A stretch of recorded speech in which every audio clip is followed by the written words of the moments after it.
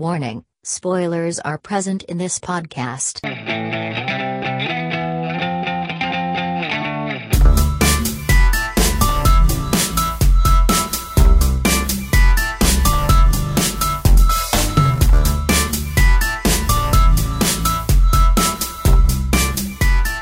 Third World Cinema Club. Hi guys! Welcome to a very special edition of Third World Cinema Club. So, I'm John Tawasil from Present Confusion. I'm DJ Ramones from RiversDelay.net. And I'm Princess Kinok from Film Police Reviews. we have a very special guest today. A multi-award winning director and screenwriter. Yeah. Please introduce yourself. Sinacharot niyo ako. Hello po, ako po si Dwayne. Ako po si Dwayne Baltazar. Ang cute. Yeah. So, today we're gonna talk with Dwayne about life. Herself. What's your hobbies? Favorite color. So, does anyone want to start? First off, what made you want to become a screenwriter, director, etc.? Niisip ko, parang parang elementary pa lang ako, nagsusulat na ako. Parang yun yung una kong alam gawin. Tapos, nagsusulat ako ng mga comics, ganyan. Tapos, may kailangan gawin sa parang school play. Tapos hindi ko alam na script na yung ginagawa ko.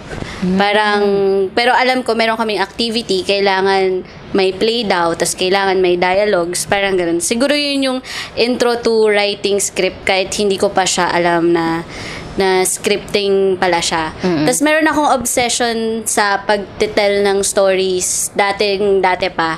Tapos naalala ko, pero ang una kong pinangarap ay maging theater actress. Ganyan. Kasi grade 3 ako, tanda ako, meron ako napanood na play. Tapos uma-acting sila na kunyari lumilindol. Parang ganyan. Tapos galing-galing nila, ganyan. Tapos yung mga gumuguho yung props, ganyan. Sabi ko, kaya ko din gawin yun, yung mga sisigaw, tatakbo, ganyan. Tapos so gusto ko maging artista, pero gusto ko sa stage. Ayoko ng TV. May ganun akong dati nung bagets ako.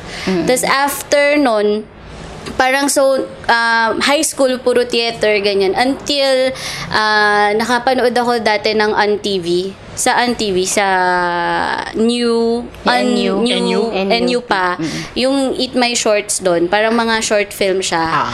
Tapos parang nun ko na-realize na, pwede ka palang gumawa ng pelikula and na very, tawag dito, maikli.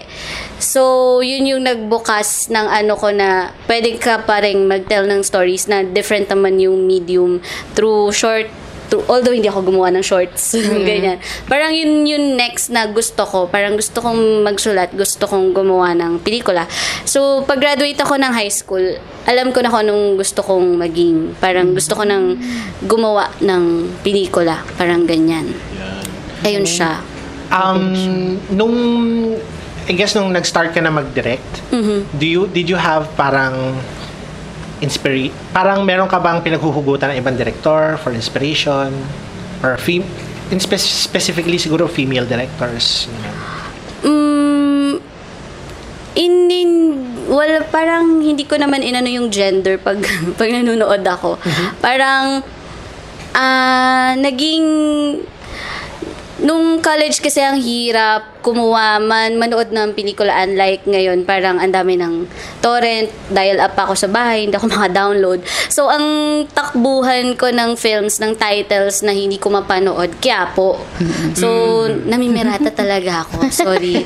Kasi yun lang yung... Hello, FBI. Hi guys. Yun lang yung way ko nun para mapanood tong mga pelikulang to.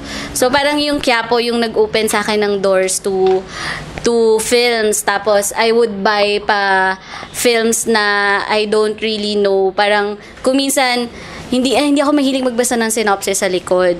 Kuminsan, tinitingnan ko lang kung ano yung magandang cover. Tapos, gusto kong nasa surprise ako. Parang, na-surprise ako sa Me and You and Everyone We Know. Parang hinusgahan ko siya via The cover. Tapos isa si Miranda July sa mga naging inspiration ko in making films. Parang ganyan. So, sobrang gusto ko siya. Ganyan. Tapos, basta ang dami kong binilan na dahil lang sa cover. Tapos ayaw kong binabasa kung tungkol siya saan. Tapos, ayun, yung buong Quiapo, siguro yung nag-open up sa akin sa pelikula. Sa ganyan, yung sensibilities. So, Same. Sa Vira Mall naman ako eh. Ako sa Quiapo din underground. Quiapo, diba? Oo, tas ang gagaling sa Quiapo kasi yung mga nagtitinda doon, kilala nila si Kurosawa, si Fellini, kilala. Parang doon yun, sa row na yun, gano'n. Tapos merong isang part doon sa Quiapo na, sorry meron doon talaga na parang stall na binabalik-balikan ko na puro siya Pinoy films. Si Aling classic. Si Aling ano yan eh. Nakalimutan ko na kung sino. Tapos, pero hindi na naman namin name drop. Doon ko nabili yung Tisoy, yung Kisap Mata. Yung parang, wow talaga, really, dito. Mm-hmm. Parang ganun. So, Patola, bili ako. Ganyan. So, pirata po. Pirata po. Pero like, pag na may mental block or something, pag nagsusulat ka, or maybe in life in general, meron ka bang top 3 na go-to directors? Like, for example, kay Carl, tinanong namin, ano yung top 3 mong movies na pag na ka lang, kailangan mo lang ng pang-confidence boost / inspiration. Anong pinapanood mo? Papalubag loob? Parang nandun na ako siguro sa stage or hindi na ako, parang para sa akin, pagsusulat para siyang responsibility. Hindi na ako naghihintay ng inspiration, parang ganun. Parang, you're right, kasi kailangan mo magsulat. Tapos, hindi ko naman siya inaano na, ay, hindi sincere yung nasulat mo kasi pilit ka magsulat. Walang ganun. Kasi parang for me, kung minsan, in the process of writing, dun ka kinakain ng material, dun ka na-inspire, ganun. Kasi kung maghihintay ako ng inspiration, walang mangyayari sa akin. Lalo na bread and butter ko pa naman yung writing, may deadlines ako, may ganyan ako. So, kailangan, para sa akin, disiplina talaga yung pagsusulat. Parang ganun. Now, kung ang tanong ay, paano ko may inspire naman to write a content na para sa akin, yung parang ganun, kung ano yung go-to films ko. Parang, recently lang din, bumabalik ako sa pagbabasa. Kasi parang feeling ko, nito ko lang din, as in, nung pumunta lang akong Taipei, parang a week ago lang, parang nito lang siya, parang, ang dami-dami kong libro na hindi ko natatapos basahin. Kahit college pa ako, nakatambak lang siya sa Tapos nito ko lang na-realize na ang dami niyang ino-open sa akin pag libro. Unlike sa pelikula, parang ganyan. Kung minsan pag pelikula, nagiging critical na ako masyado sa panonood, kung minsan kinikriticize ko, ang hirap ko kaagad mag-invest or pumasok sa mundo without criticizing the film itself. Parang may sakit ako na ganun. Tapos na-realize ko na yung pagbabasa, na ako yung gumagawa sa utak ko, mas marami siyang na-open for me. So parang ngayon bumabalik ako sa pagbabasa. Tapos, ang dami kong nakukot-kot bigla, nabubuo bigla. Parang ganun, while reading. Ayun siya. Ikaw ba yung tipong nagmumultitask na magbasa or isa-isa ka lang magbasa ng libro? Ay, parang meron ako dati nung college, 3 yung binabasa ko, ganyan. Kasi, meron din yung attention span ko din minsan. Ang ganun niya. Lalo na dati pag nobela, ang hirap-hirap.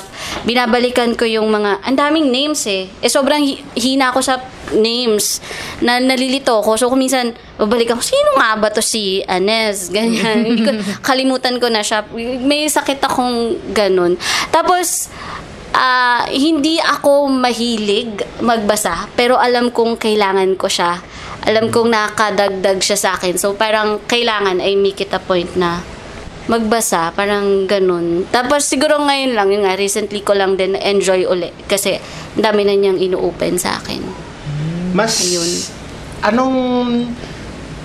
Since nagsulat ka na for a film, tapos nag-direct ka na rin, ano mas mahirap para sa'yo? Writing or directing? Magsulat.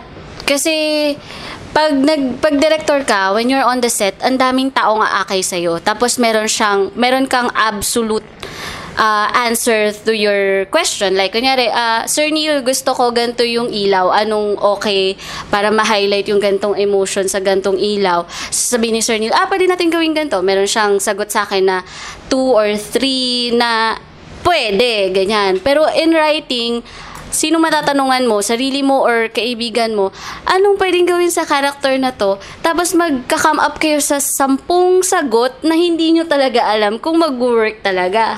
So parang itetest nyo pa uli siya.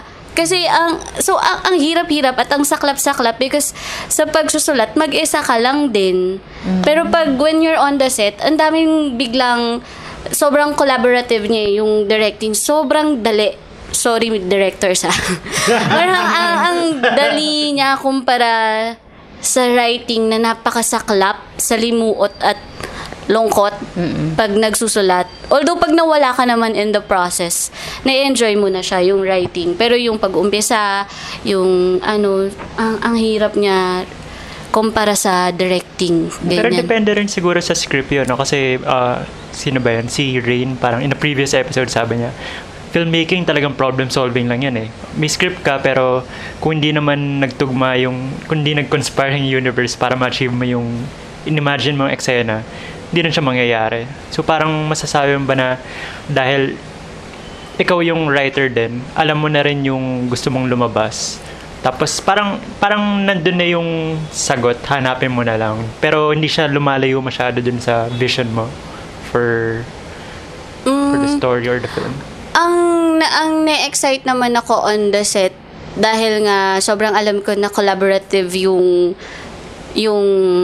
filmmaking. Na-excite ako kung anong pwedeng ipot ng mga tao sa story na ginawa ko, ng PD ko, ng DOP ko, ganyan. Nag-e-enjoy ako kapag inaangkin nila yung material.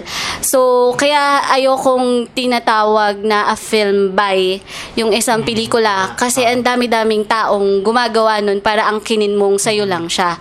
So, kahit ako yung writer, nahihiya ako pag ganun. Tapos gusto kong nasusurprise ako na, pwede palang ganito pa siya visually, pwede palang ganito pa siya. So, kuminsan, kung ano yung na-imagine ko on paper, tinatapon mo siya while you're on the set.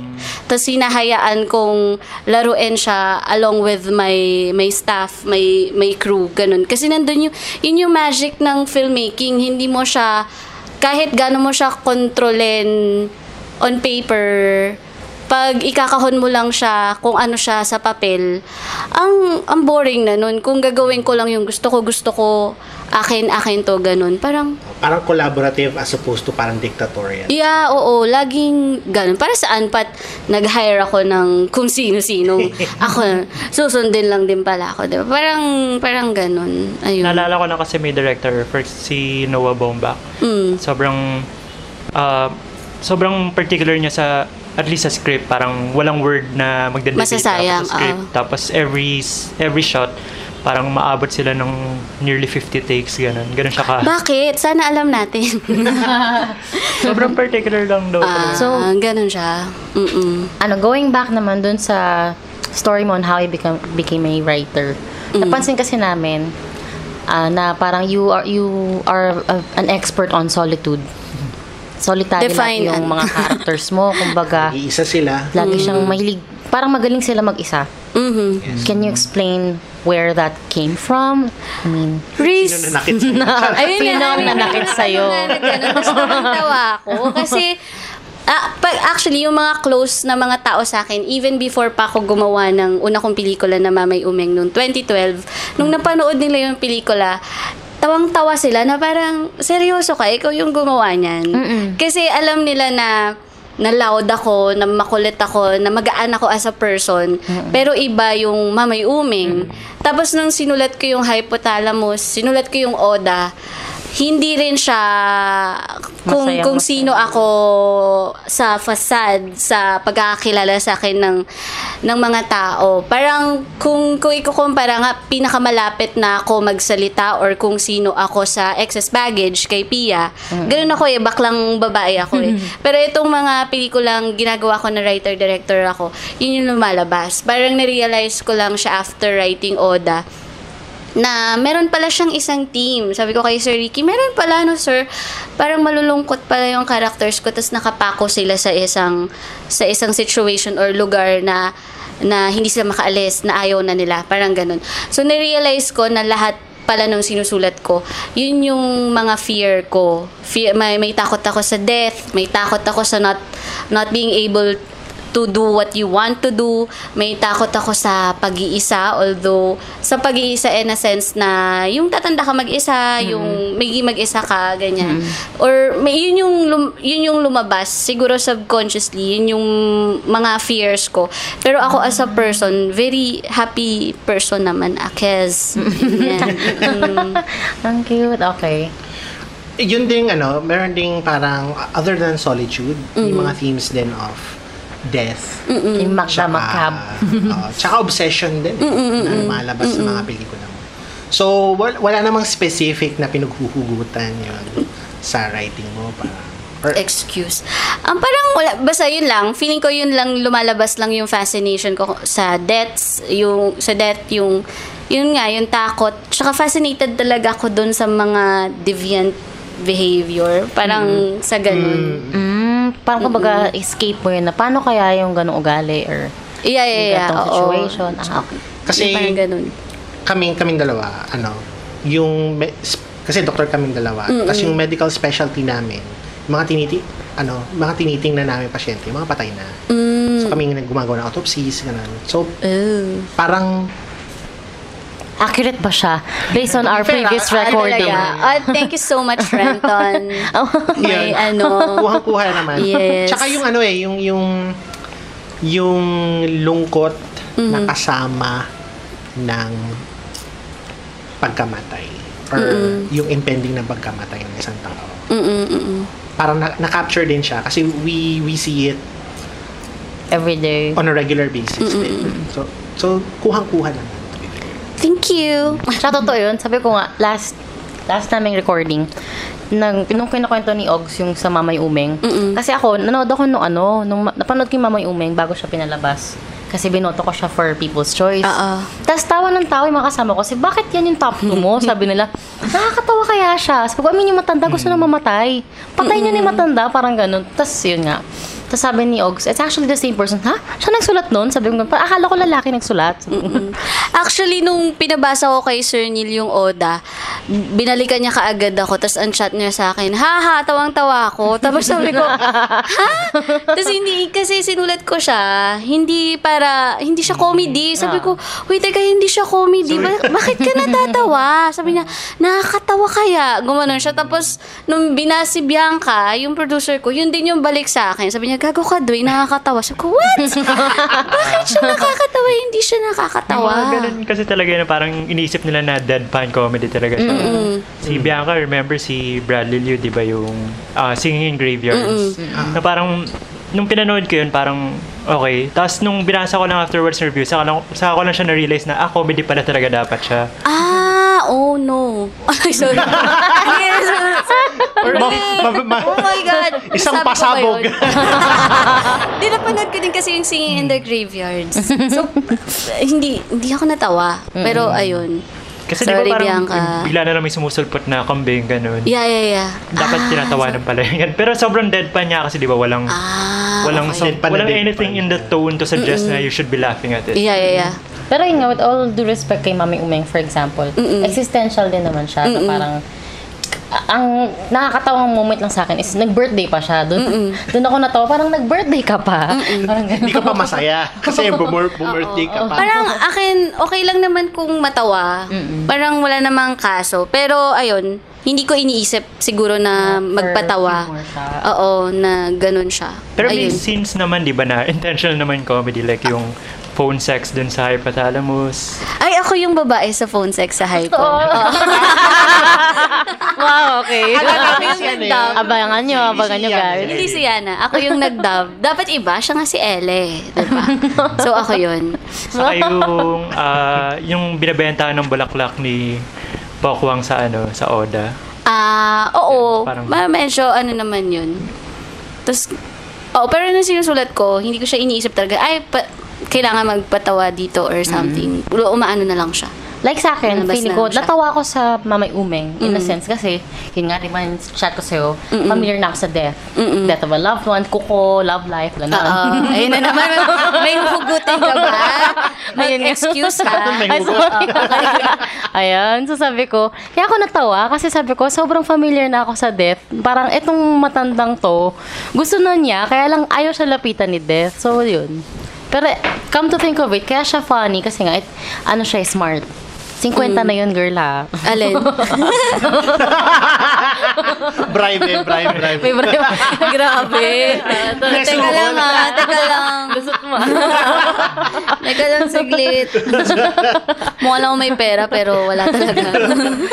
Uy, congrats nga pala dun sa Taipei. Ay, naku, thank you so much. Congratulations. Thank you so much. Pag gusto kita with Yeah. my hypothalamus. So, coincidence lang ba na nag-emerge nga na naging common theme yung loneliness sa films mo so far? Oo, yeah, I think so. Parang, parang a question of process na lang, na parang di ka nagsimula na, ganito yung gusto kong tema or damdamin na makukuha ng nanonood sa Hindi. kataon. Parang yung first two na pelikula, yung una, yung Mamay, meron lang laging kinukwento yung tatay ko sa akin na taga doon sa Batangas na naninang niya na ang tagal-tagal nang namamatay. Ay, hindi namamatay. Naiinggit siya tuwing may namamatay na doon sa town. Kasi excited na siya pero hindi siya mamatay. So, doon siya galing. Tapos yung Hypon naman, grounded siya sa place kasi sobrang in love ako doon sa area na yon. Doon siya. Tapos etong Oda, si Direk Irene Villamor, nagpasulat siya sa akin dati ng concepts para sa GMA Films na mga rom-com, ganyan. Tapos parang sabi ko, sige kahit ganyan. Tapos sabi niya kahit ano daw. Naisip ko, nakikita ko lagi sa mga rom-com na pelikula, ang trabaho ng protagonist nila, lagi lang may presentation sa conference room. So, lagi lang silang ganon, diba? So, parang ako, siguro okay na magsisimula ako sa trabaho. So, Jeneline Mercado pa to dapat. So, inisip ko, ano kaya kung si Jeneline Mercado nagme-makeup siya sa patay? Tapos, ang mangyayari kay Jeneline, nagme-makeup siya sa patay, yung patay, may unfinished business pala sa kuya niya. So, magmumulto siya. Magpapatulong siya kay Jeneline. Ang ganda na ito. Ang ganda pa rin niya for me. Pero dito galing yung Oda. So, abangan niyo yan, guys. Yes. Abangan nyo na baka kunin pa uli ng GMA Films na hello. So, parang ganon. So, parang yung bangkay, sasabihin niya kay Jeneline, tulungan mo ko to find my kuya kasi meron akong unfinished business sa kuya ko. Tapos, along the way, magkakainlaban si Jeneline tsaka yung bangkay. Tapos, mapafind nila si kuya. Tapos, si kuya, may in love siya kay Jeneline. Basta, ganon. Tapos, nung present ko lang siya kay Direk Ay, sabi niya, ay, masyadong dark yung patay. Hindi siya kakagatin ng GMA for a comeback kasi gusto nilang mag-comeback na yung GMA Films, ganyan. Sabi ko, okay. Same time na nasa Sir Ricky workshop ako, Ricky Lee workshop nun. Tapos, masyadong experimental yung nabubuo ko. Sabi ko, why not hilahin ko na lang dito sa tahimik? Tapos, hindi na lalaki kasi ayoko naman ng nanay issue na lang, parang ganyan. Tapos doon nabuo yung Oda, parang ganyan. From the Jeneline Mercado to, diba? Layo ng bato. Yes. To Marietta Subong. Yan, ganun siya. Doon siya nag-start. Yung excess baggage, paano mo siya na-conceptualize? Ano yan, si Dan, matagal ko na din kaibigan si Dan. Si Dan yung una kong director nung una kong nag-try pumasok sa industry as a stylist. Sa Cinemalaya film niya na DOP siya. Huling Pasada, 2008 yata. Ganyan. Tapos, tinapa ko ni Dan, sabi niya sa akin, gusto mo mag-write for Star? Sabi ko, sige, gusto ko naman, wala lang kumukuha sa akin. Sabi ko, ganyan. Tapos, ayun, meron na silang existing na script nun. Tapos, gusto nila i-revise. Tapos, sinubukan kong i-revise. Tapos, biglang sabi nila, ay, wag na lang, mag-ano na lang tayo. Mag-brainstorming na lang ulit tayo for a new one. Tapos, batuhan, ganyan. Tapos, after ng batuhan, hinayaan naman nila ako to do whatever. Parang ganyan. Tapos, ayun, from that, yun yung naging base nung excess baggage. Parang, ano lang, gusto lang nila na, nung una, basta parang very basic rules or kahon lang yung gusto nila. Tapos ako na yung nag-feel. Tapos, push and pull na lang. Ganun. Yun siya. Usual question, based din ba siya sa... Si Dwayne, no?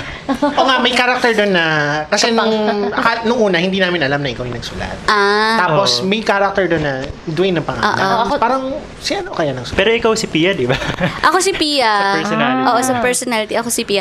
Hindi kasi nung una, pinangalanan ko yung ex ni Carlo na Donna. Kasi sige na nga. Kasi yun yung tunay kong name. Tapos, sabi nung crew, sabi niya, yung staff nung nagmi-meeting kami, parang ang pangit po ng taong may pangalan na Donna. Parang side Tapos insult na rin sa'yo. wait, really ba? Sabi ko sa kanya, really ba? Kasi Donna ako, really? Ako. Tapos sabi ko, sige, palitan natin pero gagawin kong Dwayne yan kasi hindi pwedeng wala yung pangalan ko sa una kong mainstream na na pelikula. Tapos tawang-tawa sila. Because wala na, gawin na lang natin Dwayne kung ayaw nyo Donna kasi gusto ko ako pa rin yung pangalan. Napaka full of myself, no? Pero yun siya. Kasi sabi ko, una ko tong mainstream. So, might as well. Tapos tawang-tawa naman siya dun. Ayun. Kaya siya Dwayne. Ano ba yun? May question from Gusto mo ako? Jim. Ako na naman tanong. Ayan, may tanong yung isa naming friend na hindi nakapunta ngayon. Okay. Actually, na-ask na ko na yung una, yung inspiration na director. Wait, hindi ko pa sagot pala ng tama. Yung inspiration siguro, yung gusto ko na lang siguro mga influences na director. Sure. In general, syempre, si Wong Kar-wai, yung idea ni Obeng sa Hypothalamus, na nakuha ko siya sa short film ni Wong Kar-wai, yung Lamano. Yung The Hand. Kasi di ba parang gusto niya hawakan yung babae pero hindi niya magawa. Nananahilang siya ng damit tapos yung damit yung hinahawakan niya. So parang ang ganda-ganda nung scene na yun, nung story na yun. Tapos yun yung gusto ko nun kay Obeng. Magnanakaw lang siya o kunin lang. Yun lang yung way niya para mahawakan yung babae. Kasi ninanakaw niya yung... Ninanakaw niya. Yun lang. Tapos biglang one day, wala na siyang mahawakan. So, anong gagawin niya? Pero short story kasi yun nung una si Obeng. Tapos, nag-end lang siya sa binalik niya lahat ng ninakaw niya doon sa babae para lang magkaroon siya ng nanakawin uli. Parang ganun. So, anyway, Wong Kar-wai, si Yogros, sobrang gusto ko siya. Lantimos. Yeah. Si Yogros, si Hong Sang-soo. Tama? Hong Sang-soo. Gusto kong gumawa gusto ko yung process niya. Gusto ko one day makagawa ako ng gano'n na wala akong script. Meron lang akong lugar na pupuntahan at doon ako magsusulat tapos shoot na the next day. Gusto kong gumawa ng gano'n. Hong Sang-soo, ayun, sila. Parang sila yung ngayon. Siyempre, Gondry. Ayun. Michelle Gondry? Yeah. Pero interesting din sa Pilipinas, no, na wala tayong pake sa...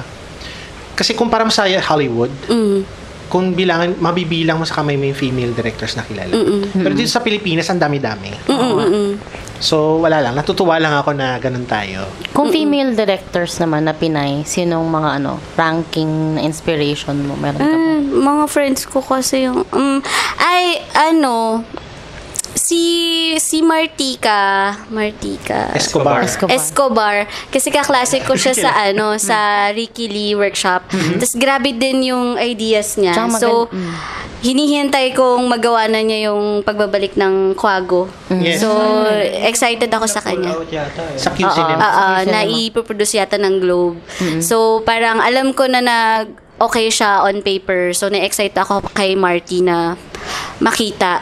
Ayun. Parang si Marty lang yung nasabi ko. Parang, gusto ko si Marty. Ito pang, yung isa niyang tanong, ayan, may mga shots sa pelikulang Oda sa Wala, even sa framing daw, sa part na si Pokwang lang ang nasa eksena, na parang may pagkakahalin tulad sa pelikulang Jean Dielman, yung kay Chantal Akerman. Sino yun, Jory? Napanood mo na ba siya? Hindi pa. Ayun, so, yun it's a Belgian film. it's about this woman who lives, well, not really alone. She lives with her son. Tapos, yung first siguro part ng film is just her doing her routine. Parang yung first part ng Oda. So I think doon niya nakuha yung similarity. Pero yung spoil ko na ba? Sige, go lang. Yung gist ng film is she's parang part-time na prosti to help supplement herself and her son. Okay. Tas parang may isang araw na nagkandaloka-loka na lahat. Ganun. Okay. So, hindi mo pa napapanood si Shanta? Yung Hindi pa. Ayun. Film recommendation. Okay. Parang going to Oda, ang mga sino bang mga pineg ko? Na parang brain house ko lang yung YouTube clips. Parang si Santan Tango, sorry. Satan Tango? Yeah, Satan Tango. Habang pelikula. Yeah. So parang tapos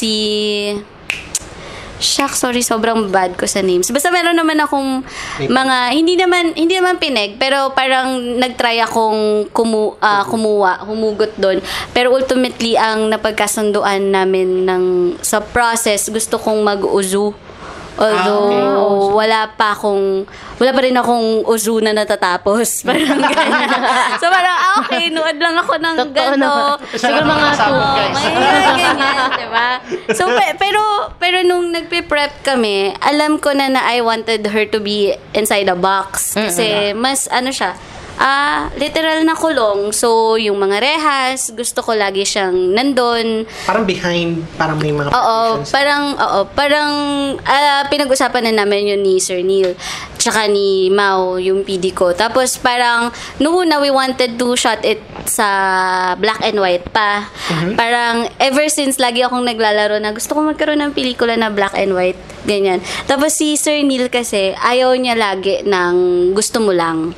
Kailangan mo siyang bigyan ng dahilan kung bakit mo isushoot siya ng black and white, kung bakit gantong frame yung gusto mo. Ayaw niya ng laging gusto mo lang. Meron siyang ganon. So parang, gets niya yung boxes, gets niya yung ganyan. Yung sa black and white, hindi niya mag-get. Until na-convince ko siya for a time. Tapos ready na siya. Nag-prep na kami for a black and white. Tapos nag-come in yung black sheep. Tapos hindi nila gusto na black and white. So parang balik kami sa, okay, na lang natin. I-desat natin everything. Kaya muted yung Muted lahat. Tapos ang usapan pa namin, huwag tayong mag-desat sa post. Kailangan desat tayo live. So, desat yung mga damit, desaturated yung paligid. Tapos, konting tweaking na lang sa post. Huwag yung magpapasuot ka ng puta red or something. Desat mo. Parang ganun. Kasi, yun nga, nasulat ko yun nung nireview ko yung Oda. Yung parang lumalabas si Pokwang dahil yung damit din niya ay desaturated colors. Parang bumeblend siya with the frame. Yun din naman yung goal na maging invisible siya or mawala siya sa everything. Even na-realize ko na kami. Unang day namin, ganyan, going to Oda. Sabi ko, oh my God, meron akong gustong gawin. Gusto ko na, siguro 3 shot to sa pelikula, na meron, yung tumuturong gripo. Wide yung shot, wala doon si Mamang, pero kakat ka sa nandun siya. So, meron akong mga shot na ganun. Even with, doon sa pinapanood niya yung dumadaan na yung parang karo, doon sa habang dumadaan yung karo, logically dapat kita mo pa yung side ni Pokwang na nanonood. Pero ang choice ko ay wala na lang siya. Wala tayo dapat over the shoulder din. Parang may mga ganung rules ako while filming. Tsaka yung ganun, yung parang papakita mo na wala doon si Pokwang pero biglang kakat ka na nandun siya. Kasi para siyang wala talaga. Parang ganun. Ayun, may mga ganung play. Ayun siya. Peace Jones pa? Or tuliting kay Jim? So, bakit 4:3? Bakit nila lang square talaga? Ganun? Alin? May reason ba si Sir Neil sa Yung aspect ratio? Oo. Napag-usapan din namin yun. Mas pa-box. Ganyan. Pa-box. Yun yung gusto ko. Kasi parang ang labas lang nung mga characters yung yung ending So parang syempre hindi mo na ibubukas na parang hindi na tayo savor dolan. Lang lalabas lang ganyan. So parang dapat part box lang. Oo, na parang kunwari, sige, since siya ngayon, lonely siya, dapat ganun lang. Tapos nung medyo... Even with the camera movements, ang sabi ko, gagalaw lang tayo pag dumating na yung bangkay. Pero habang wala pa yung bangkay, static tayo dapat. Wala pang movement, wala pang anything. Tapos yung magsisignify, pati score. Ganun naman yung score, kailangan pagdating lang ng bangkay. Tsaka yung cam movement. Kaya yung pa-zoom, yun lang yung una, yung pinapanood niya yung Tosino, yun yung unang galaw ng camera. Tapos, gumalaw na siya sa the rest. Tsaka yun yung unang maririnig mo yung score. Para may ganong play shot sa treatment-wise. Spoilers para sa Oda, may parang theory kasi ako, alternative na take, na parang, di ba nandun si Junie Gamboa, hindi siya masyado nag-interact with Pokwang. May parang theory ako na kasi lalo na sa huli, bigla siya nawala. Na baka patay na rin siya. Is he a ghost? Parang for you. Hindi, on paper, hindi siya ghost. Buhay siya na hindi lang talaga sila nag-interact ni Sonia. Pero gusto ko yung ganung basa. Gusto ko na may ibang basa. Actually, gusto kong kumukuda tungkol sa mga pelikula ko. Pero ayoko din na ini-spoil siya kung ano siya for me. For me. Kasi natutuwa ako sa fact na natutuwa ako pag inaangkin siya ng audience tapos meron siyang bagong basa. Meron siyang kung hahanapin nila kung ano yung gusto ko, parang nasira ko na yung sa kanila, yung experience or something. So laging gustong-gusto ko yung may ibang basa yung audience kasi nasa-surprise din ako doon sa take. Tas kung minsan parang na-realize ko na oo nga parang siguro subconsciously inano ko din siya.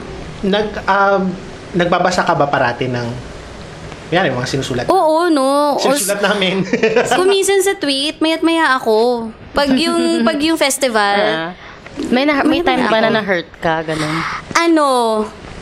Si Teng, Manansakan, nag-tweet siya ng feeling niya dapat Dog Days yung nanalong best picture, ganyan. Tapos ako, parang okay lang naman sa akin kung feeling mo Dog Days, pero hindi mo ako na-hurt, pero mas natawa ako kasi meron siyang the keen observer in Asian cinema and yung para bumigat yung reason or para magkaroon ng bigat yung sinabi niya na dapat Dog Days.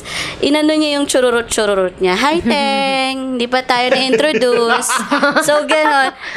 Natawa na. So, parang taas kilay lang ako doon. Pero okay, sige, hindi mo gusto. Pero really, keen observer. Okay, bigay ko sa'yo. Kasi wala nasa likod siya niya. Here's Teng right now! Hindi, marami akong friends din si Teng. So, anyway. Actually, close kami. Okay, Teng!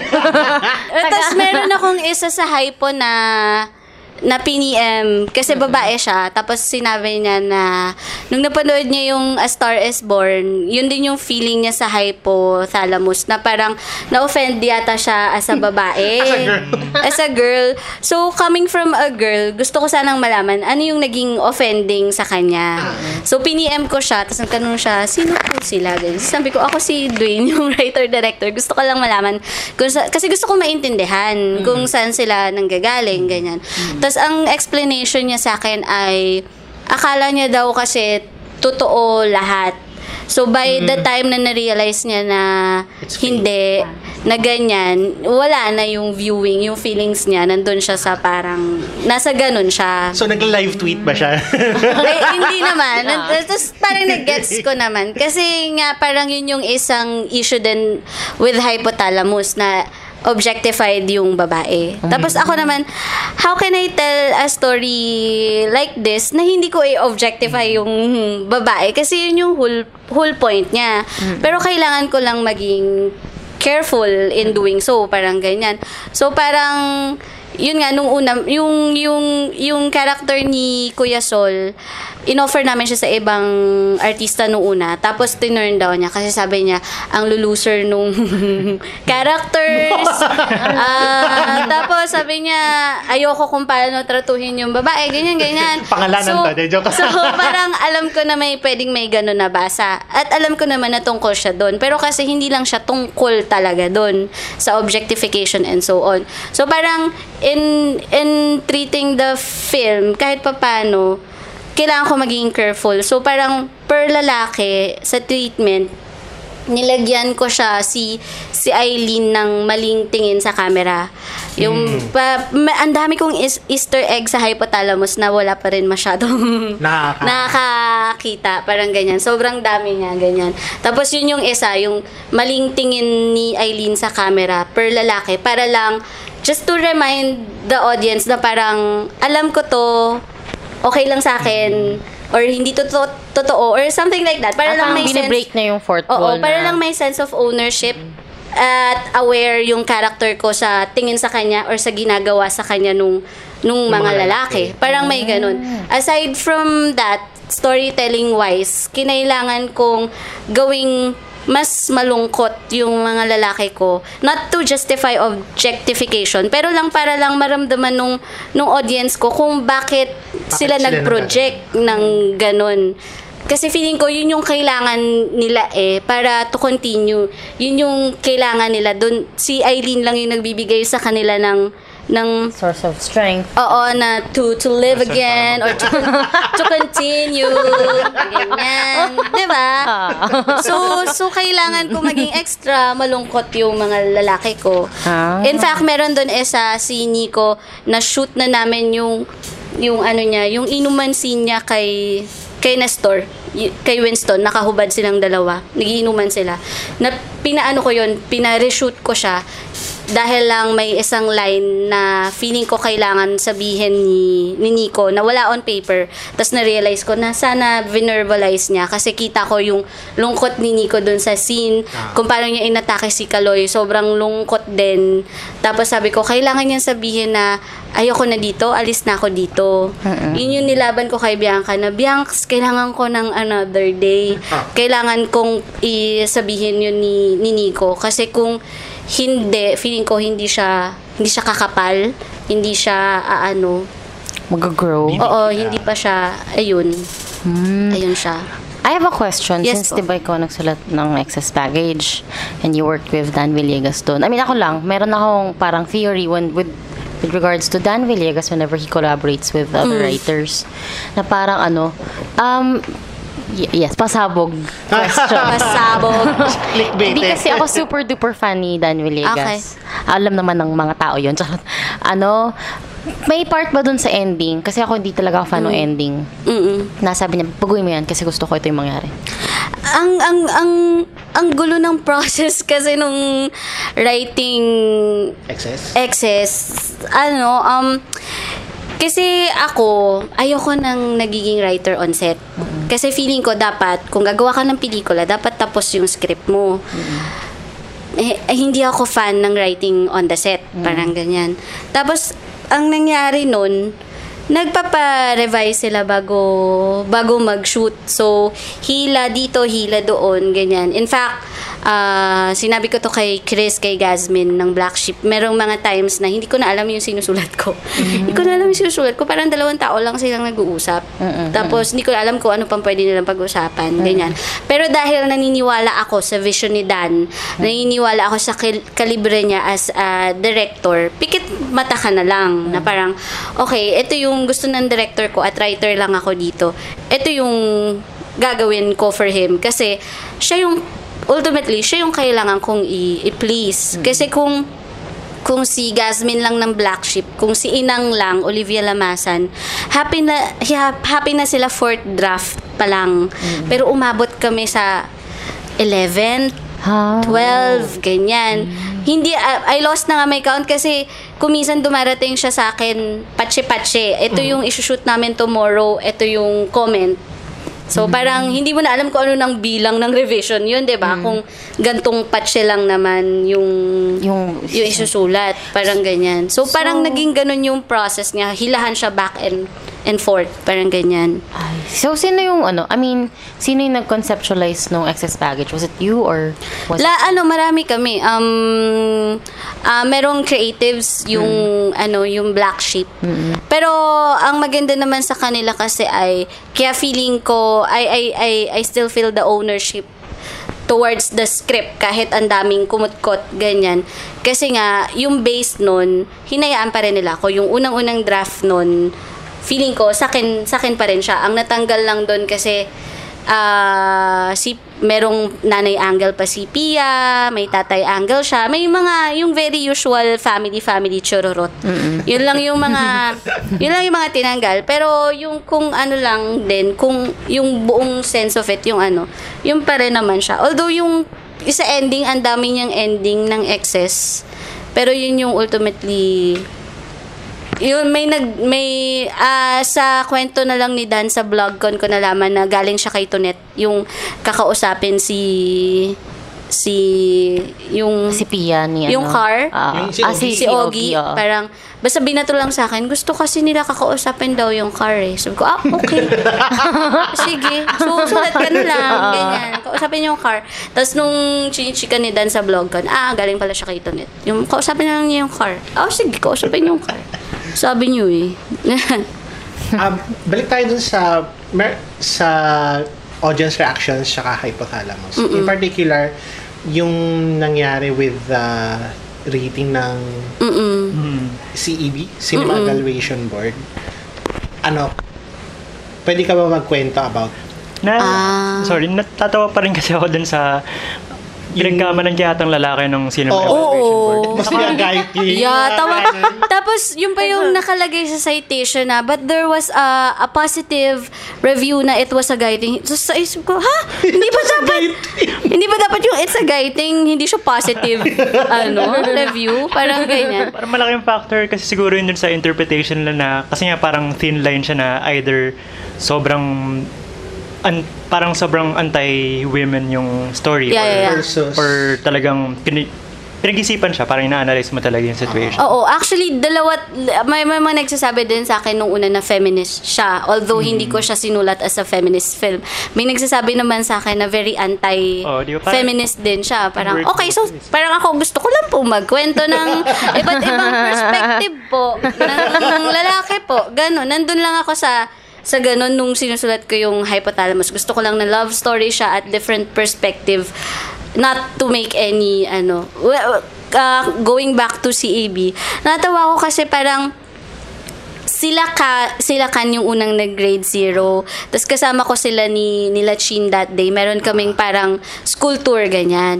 Tapos sabi sa akin ni Chin, kayo ba nagpa-grade na kayo? Akala ko, pag magpapa-grade ka sa CEB, dahil gusto mong mag-gradean para pampaingay, hindi ko alam na pala siya, kailangan lahat mandatory pala siya. Oo, kailangan lahat dumadaan doon. Akala ko choice mo. Ako kung choice ko lang, bakit ko siya pa-rate? Yung parang, hindi ko siya gets. Kasi hindi ko rin gets na meron pala siyang incentives. May taxes.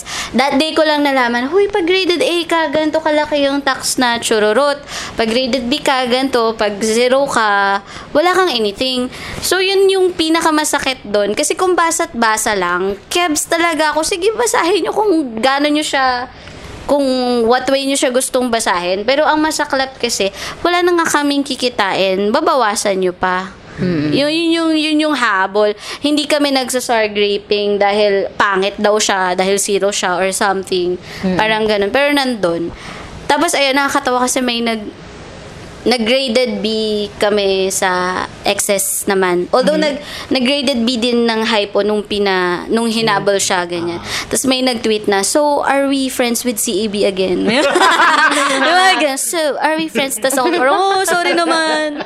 Parang ganun. Parang, kasi kung dialogue si Bianca, kinukulit ko siya, kailan na tayo magda-dialogue kay Chair? Kasi gusto ko din naman siyang pag-usapan pa. Yung kaysa yung makalimutan na lang na, okay na, ganyan. Kasi feeling ko, kailangan pa rin ilaban na wala tayong taxes. Parang, feeling ko yun yung pinakamagandang bagay na, kasi sabi nila, nag-exist yung CAB para encourage yung mga filmmakers na gumawa ng pelikula, more na magandang kalibreng pelikula. Feeling ko, mas maano sila kung wala na silang bawas or something. Ilagay natin sa iba, wag sa Pinoy filmmakers. Parang ganyan. Ayun. Yan. Guys, di ba sinabi mo kanina yung parang style mo of filmmaking, gusto mo ng collaborative? Yes. In terms of dun sa actors, anong freedoms yung binibigay mo sa kanila? Kunyari, yung kay Pokwang, siyempre, komedyante siya, so alam niyo yung timing, comedic. So, what part ng performance, for example, ni Pokwang is yung galing sa kanya, anong part doon yung galing sa'yo? Parang, kinausap ko na si Mamang noon. Sabi ko sa kanya, yung unang request ko nga sa kanya, sabi ko, hindi kita kayang tawaging Pokwang on set. Kasi parang sira na lahat pag tinawag kitang Pokwang on set. Sabi ko, ano bang pwede kong itawag sa'yo? Sabi niya, Mamang na lang, ganyan. Kasi dapat una tawagin siyang Marieta or something on set, ganyan. Sabi niya, Mamang na lang, everyone calls me Mamang. So, Mamang yung tawag ko sa kanya. Tapos, ang sabi ko lang sa kanya ay, Mamang, ano lang tayo dito, kung acting at acting, ang ipipeg ko lang, napakadali. Nora Honor in Himala. Yun yung ang liit lang. Mamang, maliit lang tayo dito. Sobrang liit lang, ganyan. So, parang, tapos doon sa mga interviews niya, sabi niya, kumisa si Direk lalapit sa akin, tapos sabihin niya, Mamang, ganito lang tayo. Basta yung ganun. Tapos hindi niya daw kumisa ako nag-gets. Pero ang natatandaan lang niya, kailangan maliit. Bawal malaki. So, every time na lalaki siya, nagpapa-retake ako, nire-remind ko lang siya na liitan pa. Parang ganun. Doon kami. Tsaka meron siya, meron siya kuminsan sing songs sa dialogue. Tapos, kuminsan you have to remind her of that lang na ganun. Sa hypothalamus naman, dahil nag-workshop kami and all, may mga choices yung actors ko na sarili nilang choice na kinausap nila ako bago gawin or something like that. So, natutuwa ako pag ganun. Sige, gawin natin yan. Kaya, kuminsan sa hyposet, pag sasabihin, si Anthony yung mahilig magtanong, aside from kay Nico. Sabi niya, Dwayne, ano tayo dito? Bahala ka na dyan, alam mo na yan. Sa'yo na yan. Parang ganyan. So, parang, ayun. Siguro ganun ka-free. Kasi, pag I feel na kilala ng actors ko mas sa akin yung characters, I let them. Parang ganun. Kasi, how did you come up with, with getting Pokwang for the role? Nung una, kasi nga sinisell namin siya sa Black Sheep, alam na namin baka manghingi sila ng malaking name. So, ang alam ko namang may kalidad lang din na mag-play ng ganong klaseng role, si Mamang, si Pokwang, yung bagay, ganyan. So, ganon siya. Kung malaking name at malaking name lang din, nakaya si Pokwang. Yes. Ayun. I think may part dun sa question ni Jim. Yes. Yung parang mannerisms ni Pokwang. Napansin ko rin yung mahilig siyang yung kagatin niya. Kagat lami. Kagat daliri. Natural niya bang? Siya ba yun? Kami, sa akin, parang, yung ganyan. Meron pa nga yung buhok eh. Yung parang pa-stages siya eh. Nung una hiningi namin yung buhok, Mamang, ano ka ng buhok pag sobrang chanelin mo na. Tapos parang bigla namin naisip nung AD ko, bakla baka mamaya sabihin ng tao, dapat nawawala na yung buhok niya.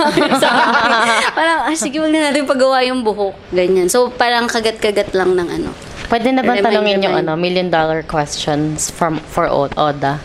Alin? Which one? Yung ending.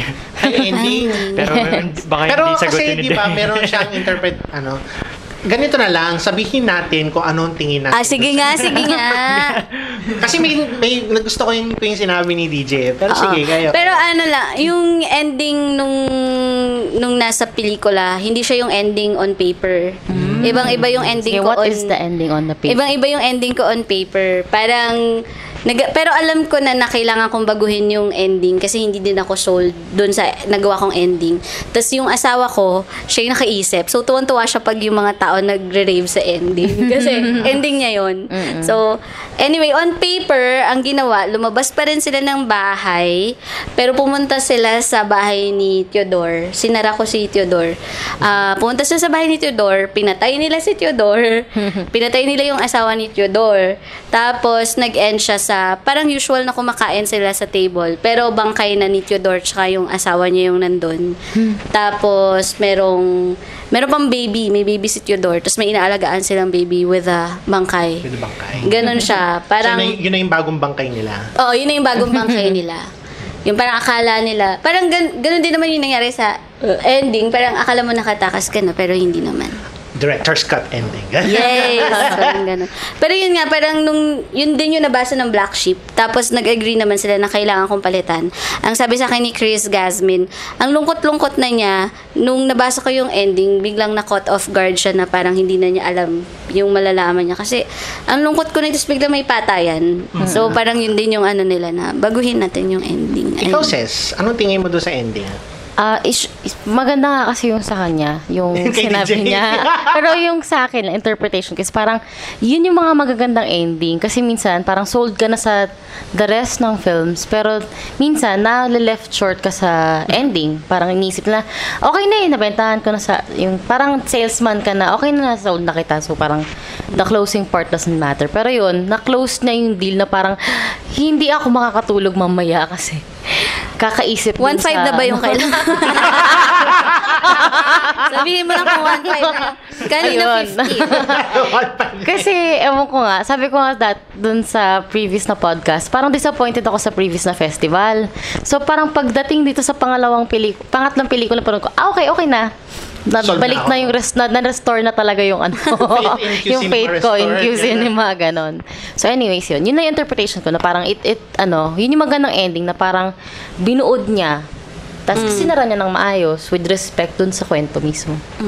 Yun nga eh. Para, Diba? para siyang- Spoilerless, spoilerless ending explanation. discussion. Oo. Yung kay DJ yung huli kasi gusto ko din yung interpretation niya. Yung sa akin para siyang yung parang kasi feeling yung nakuha ko sa kanya. Para siyang hihinga kang paloob. Tapos huminto na siya. Tapos bahala ka na kung ano yung gusto mo ilabas. At the same time kasi I was going with the theory na yun nga, nawala na si Junie from the picture, yung character ni Junie Gamboa. At yung nasa hers ay si Pokwang na lang. So parang dinadala niya ang sarili niya sa kanyang katapusan. Or sa kamatayan niya or whatever. Ganun. Tapos, in the end, hindi pa rin niya naghahanap pa rin siya eh. Kaya mali mo, sinamon pala niya yung nakita natin sa huli. Hindi niya nakita yun eh. Pero parang nasa back of her. Parang ganun siguro. Baka madilim lang yung projection. Kasi meron mga kaya frustrated ako sa projection kasi dapat yun malinaw na may sinusundan siya.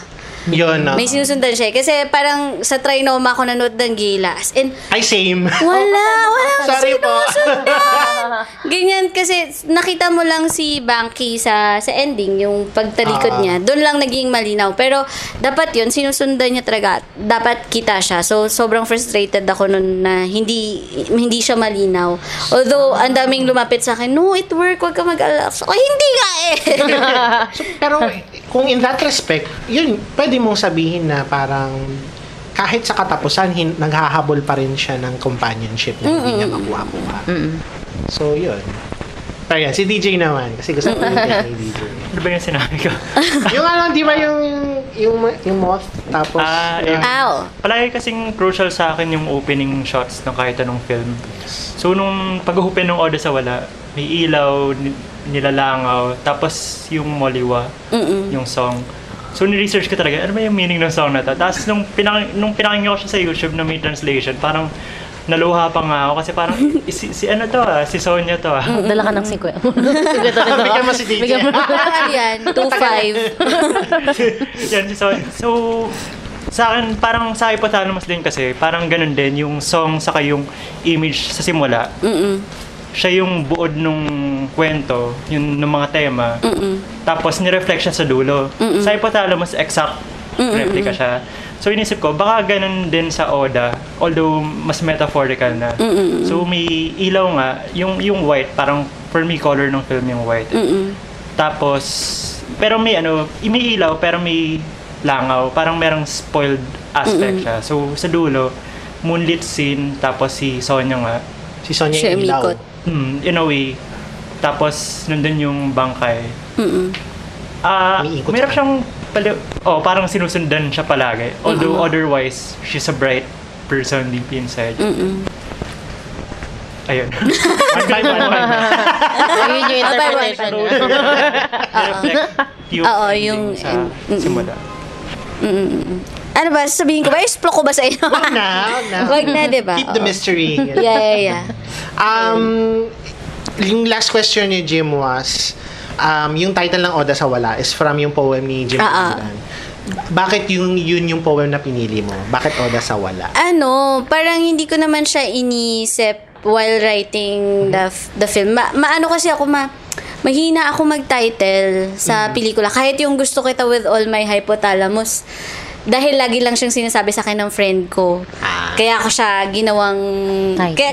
Kaya ako na siya tinitle. Wala akong maisip pasahan na, title natin. Tapos bigla na lang siyang nagdikit, bigla na lang Nag-stick. siyang nag-ground doon sa ganung theme. Tapos ganun din sa Oda, nag-iisip ako ng mga titles, pero yung mga Ano iniisip? natandaan kong titles nun ay Ang Kasunod ng Dulo, basta ang dami yung mga ganyan. Tapos lahat yun pinasa ko kay Sir Ricky. Tapos sabi niya sa akin, reply niya sa akin talaga literal, ang papangit. Tapos parang, okay po. So tapos naisip ko bigla, naisip ko yung Oda sa Wala ni Jim Leviran. Tapos kinuha ko yung libro ko ng Dapitan Poetry. Doon ko kasi siya nabasa. Tapos binasa ko ulit. Tapos sabi ko, ay oo, pwede siya. Tapos sinubmit ko ulit kay sir. Tapos yun sabi niya, yun na lang, ganyan. Tapos kailangan ko lang magpaalam kay Sir Jim. Tapos, yun yung gusto ni sir. Parang sabi niya, wala kong ibang title na maisip na swak. Sabi niya, but that, paalam mo na lang kay Jim. Ganun. Ayun. Alright. So, Bagay din siya kasi parang si Pablo Neruda, di ba? Parang meron siyang Oda sa kahit kung ano-ano. Tapos parang merong thing si Neruda about the body. Na may siyang metaphor. Tapos katawan din yung sentro naman ni Oda sa Wala. May bangkay ka na Neruda. bodily. yun. Ay, ano palang reaction ni Sir Jim? Alam, di ba niya na? Alam niya pero hindi pa niya napapanood. Tapos nag-aaya siya sa akin, magkape daw kami one time, ganyan. Kasi hindi pa siya nababalikan. Tapos nagtatanong siya kung saan niya pwedeng mapanood. Tapos ayun, hindi ko pa siya Ayan. Any more questions, guys? Parang Game question. Meron ka bang upcoming na project? Parang sabi ko kung magsusulat ako, ay parang nakapagod yung pelikula na magsulat ng pelikula. Ang ginagawa ko ngayon ay nag-head write lang ako ng isang mini-series for digital content, tsaka magde-direct din. So parang yun muna. Feeling ko yung pagsusulat ng susunod ko, kailangan ko siyang upuan ng Matagal. bongga, matagal, ganyan. Although, meron akong nire-revise ngayon na Black Sheep din. Yun Pero ba yung... at least, revisions lang. Hindi siya kasing tedious nung hindi ka yung gagawin ko from main you. Hindi ako writer. yung main. Alright. ano yung pina-question mo sa Facebook? Alin? Yung mga 2,000 na memories. Ayun, yung 2000. ginagawa ko ng series. Yung nag-headwrite ako ng series. Yun siya. Spoiler yun siya. alert. Para ba ito dun sa Para sa I Want. Sa I Want. Yes, I Want. May gagawin ako. Hi, guys. Nag-pitch kami sa I Please Want. come with us. Sponsor na. Sponsor us. Yes, I want TV. Uniqlo ate. We wanna invite you. Dwayne for Uniqlo. Pa-trending natin yan. Hashtag Dwayne for Uniqlo. Yun pa lang. Although, meron ako nasa isip na gusto kong gawin kasi hiningan din ako ng Black Sheep na mas audience friendly. Meron na naman ako nasa isip. Ganyan. May nagtanong din pala si Sir Juni. Alahar, kung gagawa ka daw ng comedy. Tas to which na nireply ko, comedy yung Mamay Umeng. Tas to which nireply ni Oo, Sue dati Prado naman na existential daw. So, oo, existential siya, pero comedy siya for me. So, gagawa ka ba ng comedy? Meron na akong buong script na comedy talaga. As in, for Regal. Ganyan siya. Wow! So, Regal. Mother Meron Lily. naman. Oo. Mother Lily, meron please na come to. naman. Oo. Alam na to ni na to. Si anak ni Mother, Si lalaki? Yung babae? Oo, yung... Kalimutan ko na pangalan. Sino? Pangalan Si something Monteverde. Si Lily, si... Yung anak niyang babae. Anak niyang babae. Si ano? Wala na, ano na tayo sa Regal. Please join us still to our, sorry po. Meron ako na, gusto ko din yun. Alright, meron pa ba? Naalala ko yung tanong ko pala kanina. Kasi, 4 na ba yung feature-length films mo so far? Tatlo. Sinulat. Sinulat, including excess. Plus excess baggage. So, nung sinusulat mo siya, well, ako, sa kwento mo kanina, parang naging team effort talaga yung conceptualization. So, even if writer ka, parang may constraint ka na ganito dapat yung lalabas. So, parang conscious ka ba na, mainstream to, hindi to yung katulad ng ginagawa ko as writer-director? Oo, sobrang conscious talaga din. Tapos, alam ko naman, basta malinaw sa akin kung para siya kanino, para saan, na ano ko naman siya, na-realize ko nga na mas mabilis akong magsulat pag nakakahon. Kasi, nandun yung restrictions nandun lang yung pwede mong gawin. As opposed sa ako, sisimulan ko from nothing, tapos wala akong kahon-kahon. Kasi, ang naglalaro kung saan-saan pa siya, parang ganyan, kaysa yung kinakahon ka na. So, akin, hindi naman bad yung nasa kahon ka or yung may iniisip kang audience, as long na alam mo na yun yung purpose nung pelikula. It's for an audience, it's a pleaser.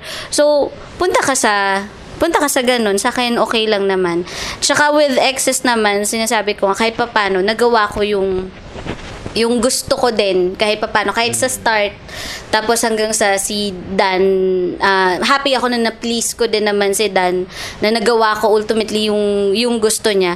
Kasi nakaranas na ako ng director na ginawa lang akong typewriter. Yung as in, upuan natin scene by scene kung anong mangyayari. Kasi ako, okay, tell me where you want to take it, pero wag mo na sanang sabihin sa akin how to take it there. Kasi yun ako as a writer. Kung meron ka ng ending, sige. Kung meron ka ng goal, sige, pag-usapan natin yan, isusulat ko yan. Pero wag naman yung bawat step, iyaano mo sa akin. So, parang I felt, nag-typewriter lang ako dun sa director na yun, na hindi naman natuloy yung project namin. Pasabog yan. Nakasabog number. Susunod. Pero Diba? wala ka bang urge na parang, since ito yung audience nito malaki, parang bigyan natin ng something more challenging, ganun? Syempre meron. Hindi ko alam kung off the record. Susunod. Sabi na lang siguro. Pero syempre meron, oo. Kasi tsaka, yun yung baby ng Black Sheep Siya yung unang baby. So, kailangan niyang mag-set ng tone apart from all the others dapat, and na malayo sa mothership, flagship niya na Star Cinema. So, kailangan malayo talaga yung bato. Yung parang ganun.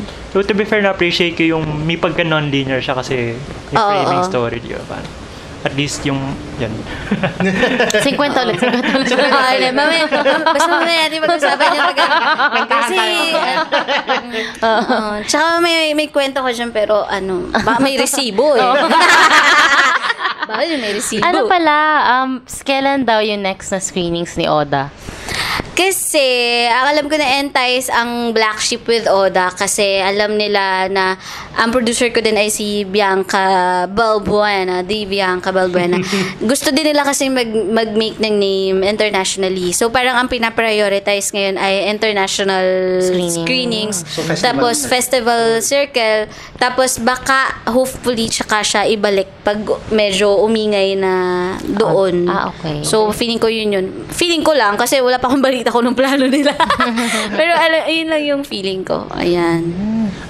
Dwayne, may gusto ka bang itanong sa amin? Oo. Anong mas nagustuhan nyo, Hypo or Oda? Ako, hypo ako. complicated answer.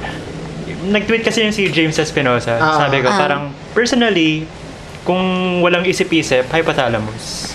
Pero parang, critically, quote-unquote, Oda sa wala. Ses? Ako hindi ko pa napanood si Hype ko, pero si Oda versus kay Mamay. Okay. Although love ko din si Mamay, pero si Oda. Okay.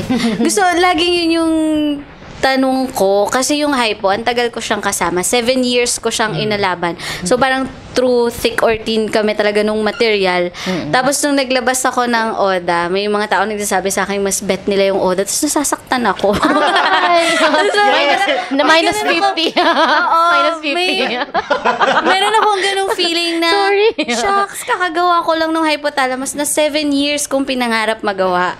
Parang may feeling na leaving yung isa mong baby, tapos with Oda, tapos sabihin pa ng tao na mas maganda siya. So, yung asawa ko parang hindi niya gets, parang sasabi niya, ano ka ba? Di ba mas okay nga yung mas recent mo yung mas maganda? Yung ganyan. So, hindi, medyo nasasaktan lang Actually, huwag talaga kang mag-alala ako. kasi it's a fault of a boy. Dapat napanoorin namin yung sabay.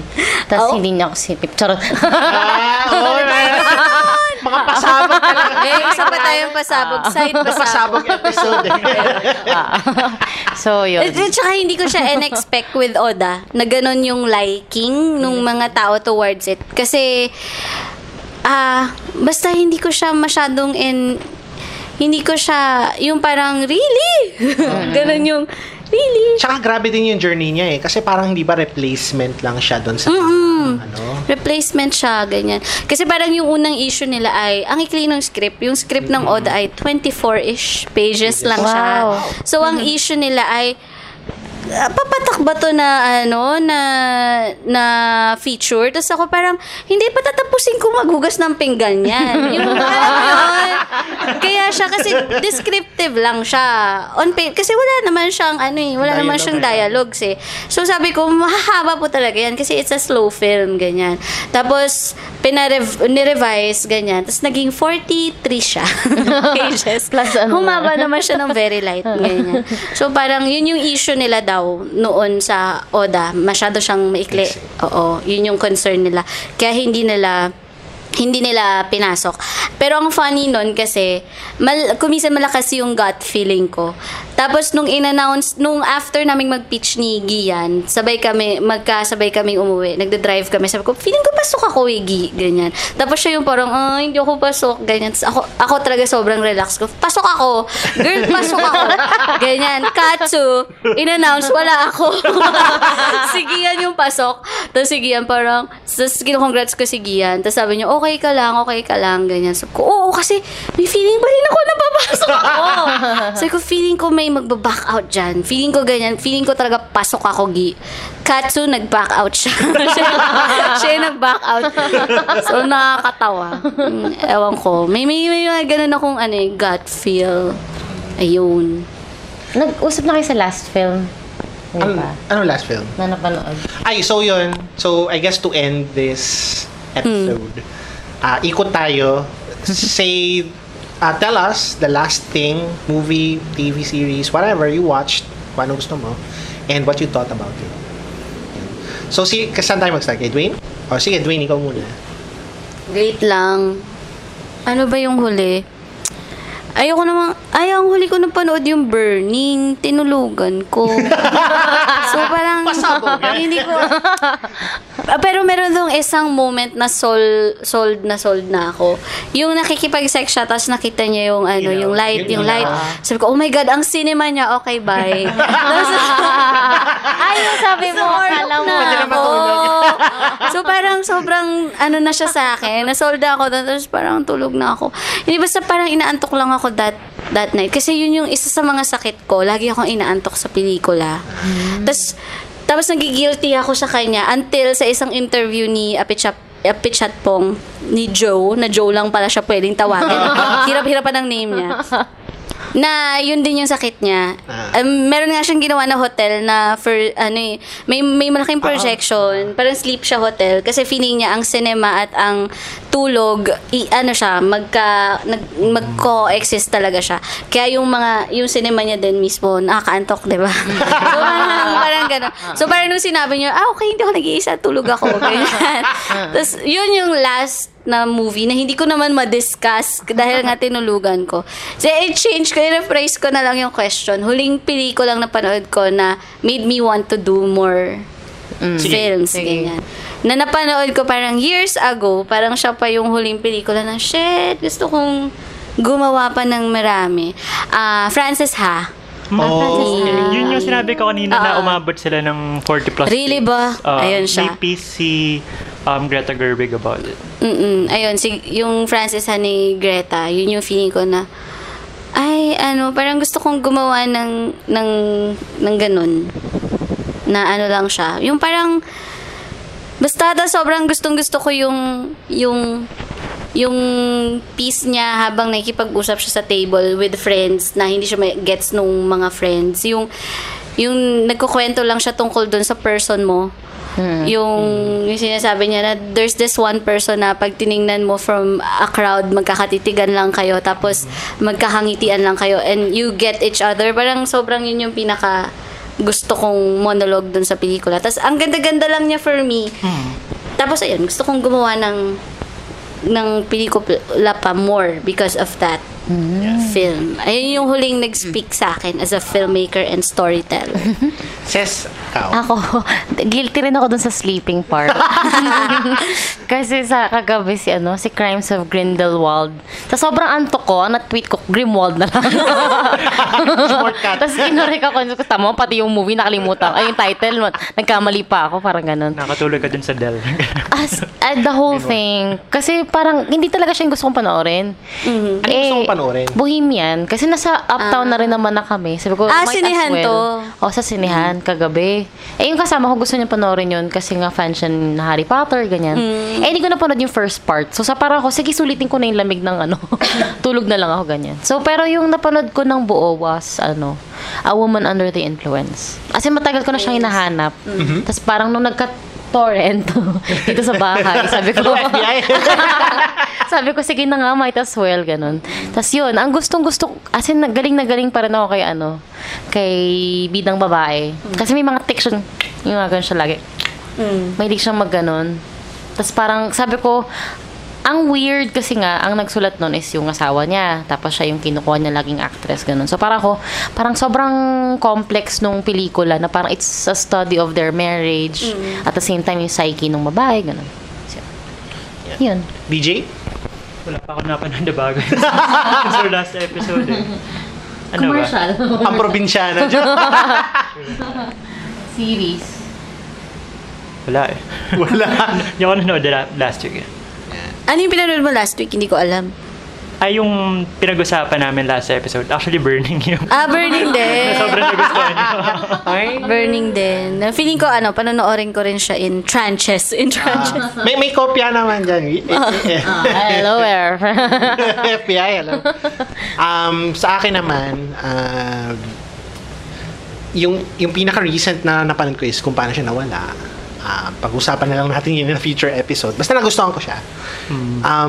Although yung sa ending parang medyo gusto ko sabihin hindi naman clumsy, may parang rough patches siya na dinaanan sa may ending. Pero overall nagustuhan ko siya. Tsaka tagos on a personal level. So talagang gustuhan ko siya. And then the other one is Bohemian Rhapsody. Sana yung pinuntahan ko yung singalong. Kasi parang mas meron? Meron daw. Oo. Kakantahan daw. Kakaloka. We will rock the cinema. Ganun. Okay lang. Yung may part doon sa may huli na tipong parang iniisip ko na parang may lalabas na for your consideration Academy Awards. Kasi sobrang it's like a very safe malinis na biopic na tipong talagang pang beat siya ng Oscar. Although ang fantastic ni Rami Malek dun sa film as Freddie Mercury. Pero yun nga, parang surface level, tas ang dami nilang real life facts na dinistort for the sake of drama na hindi naman siguro kailangan. Pero ay ginawa pa rin nila. Pero yun, yung Live Aid concert, masayang kantahan. Dalawa yung coach niya dun di ba? Gesture tsaka vocal. Yes. Ano eh? Wait, kinakanta niya ba as himself? Hindi naman.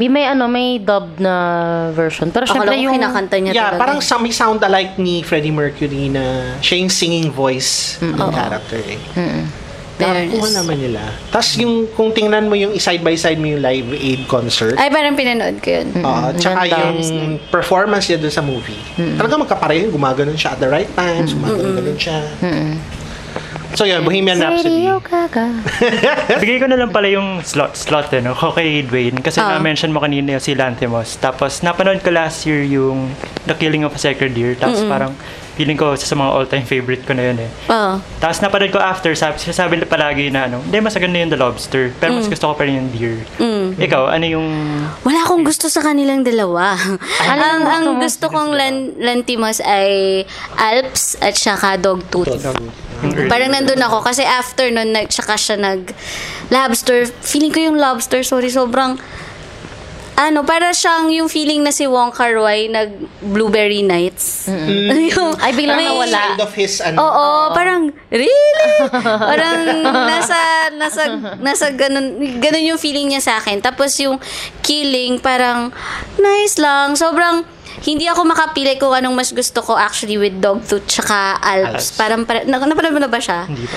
So, ang ganda nung Alps kasi parang yung setting lang noon ay nasa hospital. Tapos pag may mamamatayan, lalapitan nila yon, tapos sabihin nila, ay magpapanggap ako para maka get over ka ng mas madali sa loved one mo. Magpapanggap ako for a month or a week nang ako yung namatay. So magpe-play role sila. Sobrang ang ganda nung ano pa lang, nung concept, nung plot. Tapos ang ganda, tapos yung Dogtooth ganun din. Parang world building siya. Tapos, yun pa yung isa din with writing Hypothalamus nun, na nagba-back and forth kami ni Dodo Dayaw sa script nun ng Hypo. Sabi ko, gusto ko pala siyang maging parang Lanthimos na hindi mo na i-question yung logic kung bakit ginagawa nung mga tao yung ginagawa nila. Kasi, bigla mong magigets na sa mundo nila ginagawa nila ito at hindi ito yung mundo ngayon. Hindi ito yung mundo natin. Hindi ito yung mundo natin. Kahit nasa avenida lang siya, dapat may ganun siyang sense. Parang, yun yung gusto ko lagi. Kaya, yung Lobster, hindi talaga ako fan nung Lobster, tsaka nitong recent niya. Mas doon pa rin ako. Yung favorite ba na panood? Hindi pa. Parang wala pa naman yata. Kailan yun? Bago ba to? Bago. Yung the favorite, yung si... Cannes din yata to. Cannes Film Fest. Sa Cannes yata siya lumabas. So, I guess wala pa siguro. Kay Gondry, anong gusto mong film niya? Ay, Eternal. Eternal. Tapos yung mga following na niya na siya na yung nagsusulat. Tama ba? Medyo iffy naman, parang mas visual na lang siya instead of storytelling, ganun. So, parang, nandun pa rin ako sa Eternal. Tsaka, fan din ako ni Linklater. Tama ba? Richard. Yan. Ano favorite mo, Linklater? Sa trilogy, alin Sa trilogy, depende sa mood ko eh. Pero, Ako din. depende siya sa mood. Pero, sobrang gusto ko yung Sunset. Sunset yung pinaka-gusto ko. Yung pangalawa. Ako si Midnight. Ako din Midnight. Midnight. Sa Team Sunset. Sunset ako, Sunset. Kay Gondry, ang gusto ko din, para rin siyang doon ako, yung feeling mo kay Lanthimos, nung nag-Green Hornet siya, si Gondry. Pero, gustong-gusto ko yung, maliban sa Eternal, it's, yung Signs of Sleep. Oo, Signs of Sleep. Ang cute niya, na parang siguro, nung napanood ko yun early cinephile days, para akong 3 months yata akong hindi makamove on, na parang, shucks, ang love is ganito, ganyan. Grabe siya kasi mathematician siya, 'di ba? Tapos musician pa siya. So yung technicalities niya in filmmaking, in the visual, grabe. Tapos pumunta ako ng Karlovy Vary for a film festival dati. Tapos hindi ko alam na meron siyang, si Gondry, meron siyang master class ng 2 p.m. Tapos ang baba ko sa festival ay 2 p.m. din. Ay, wow. So hindi kami nag-abot. So Ay, sobrang yun yung parang, oh my God. Tapos the day na umalis ako sa festival, dumating si Ezra Miller. Oh my God. So yun yung mga Bakit po wala nag-i-inform sa akin? Walang nag-i-inform. Yung ganyan. Ay, yung para sa ano ba yun? Yung sa children ba yun? Title nun? Yung kay Ezra Miller. Children. Yung Of movie the Corn, niya. charot. Hindi Yung bata siya? Bata siya. Ano ba yun? Hindi. We need to talk about Kevin. Tama Siya ba yun. And then, Si Kevin. Oo, siya si tapos Kevin. meron pa akong isang film pala, singit ko natin, ang chika. Anyway, si Peterson, nung napanood niya yung Hypo, binanggit niya si Chaimin lang. Oo. Tapos ang nakakatawa doon, ang dami ko ng DVDs from him sa Quiapo. Tapos hindi ko siya pinapanood pa.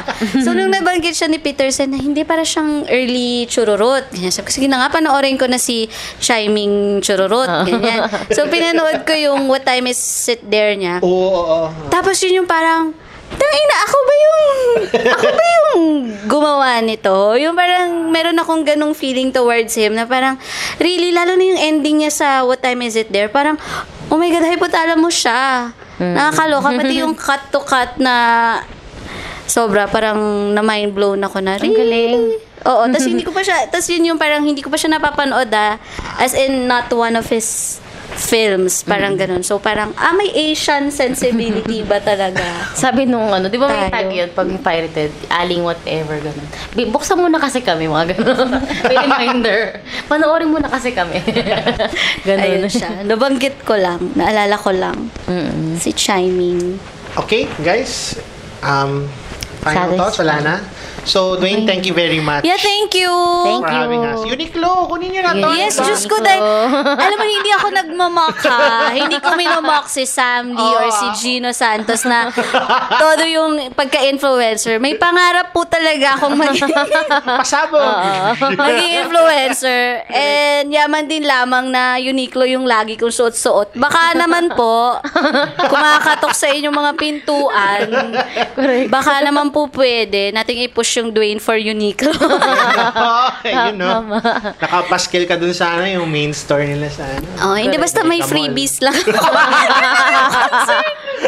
Kasi di ba may ganun yun? Feeling ko may ganun. May ganun yan. Parang, yan, suotin mo to, tapos lumabas ka sa Di ba? Iti-tweet ko naman. Di ba? I-picturean ko Here I yung yourself am. ko. On the set, wearing my very comfortable. Di ba? My Eddie pants. Ganon. Such an easy pants. Yan. Push natin yan. Thank you. Thank you for reading then our Yes. feedback. Ay, Thank you so much. Talagang collaborative between audience and artist. Thank you. Yan. So, till next guys. Wala na. Gabi na guys. Nakuto na Ano ba? 11. 11. Until next time, guys, which is, I guess, quite soon. Yes. Hanggat di pa kami binaban ng MTRTV, ng ABS, CBN, Regal. ng Regal. Wanted Yan. list na kami mga ilang episodes na. If you, kung gusto mo lang bumalik, chika-chika with us. You can be our friend of the pod, ganon. Sige, yung na lang, wala nang record para mas maraming chika. Maraming pasabog eh. So, yan. See you guys next time. Bye-bye. We'd like to thank our sponsors. Bye.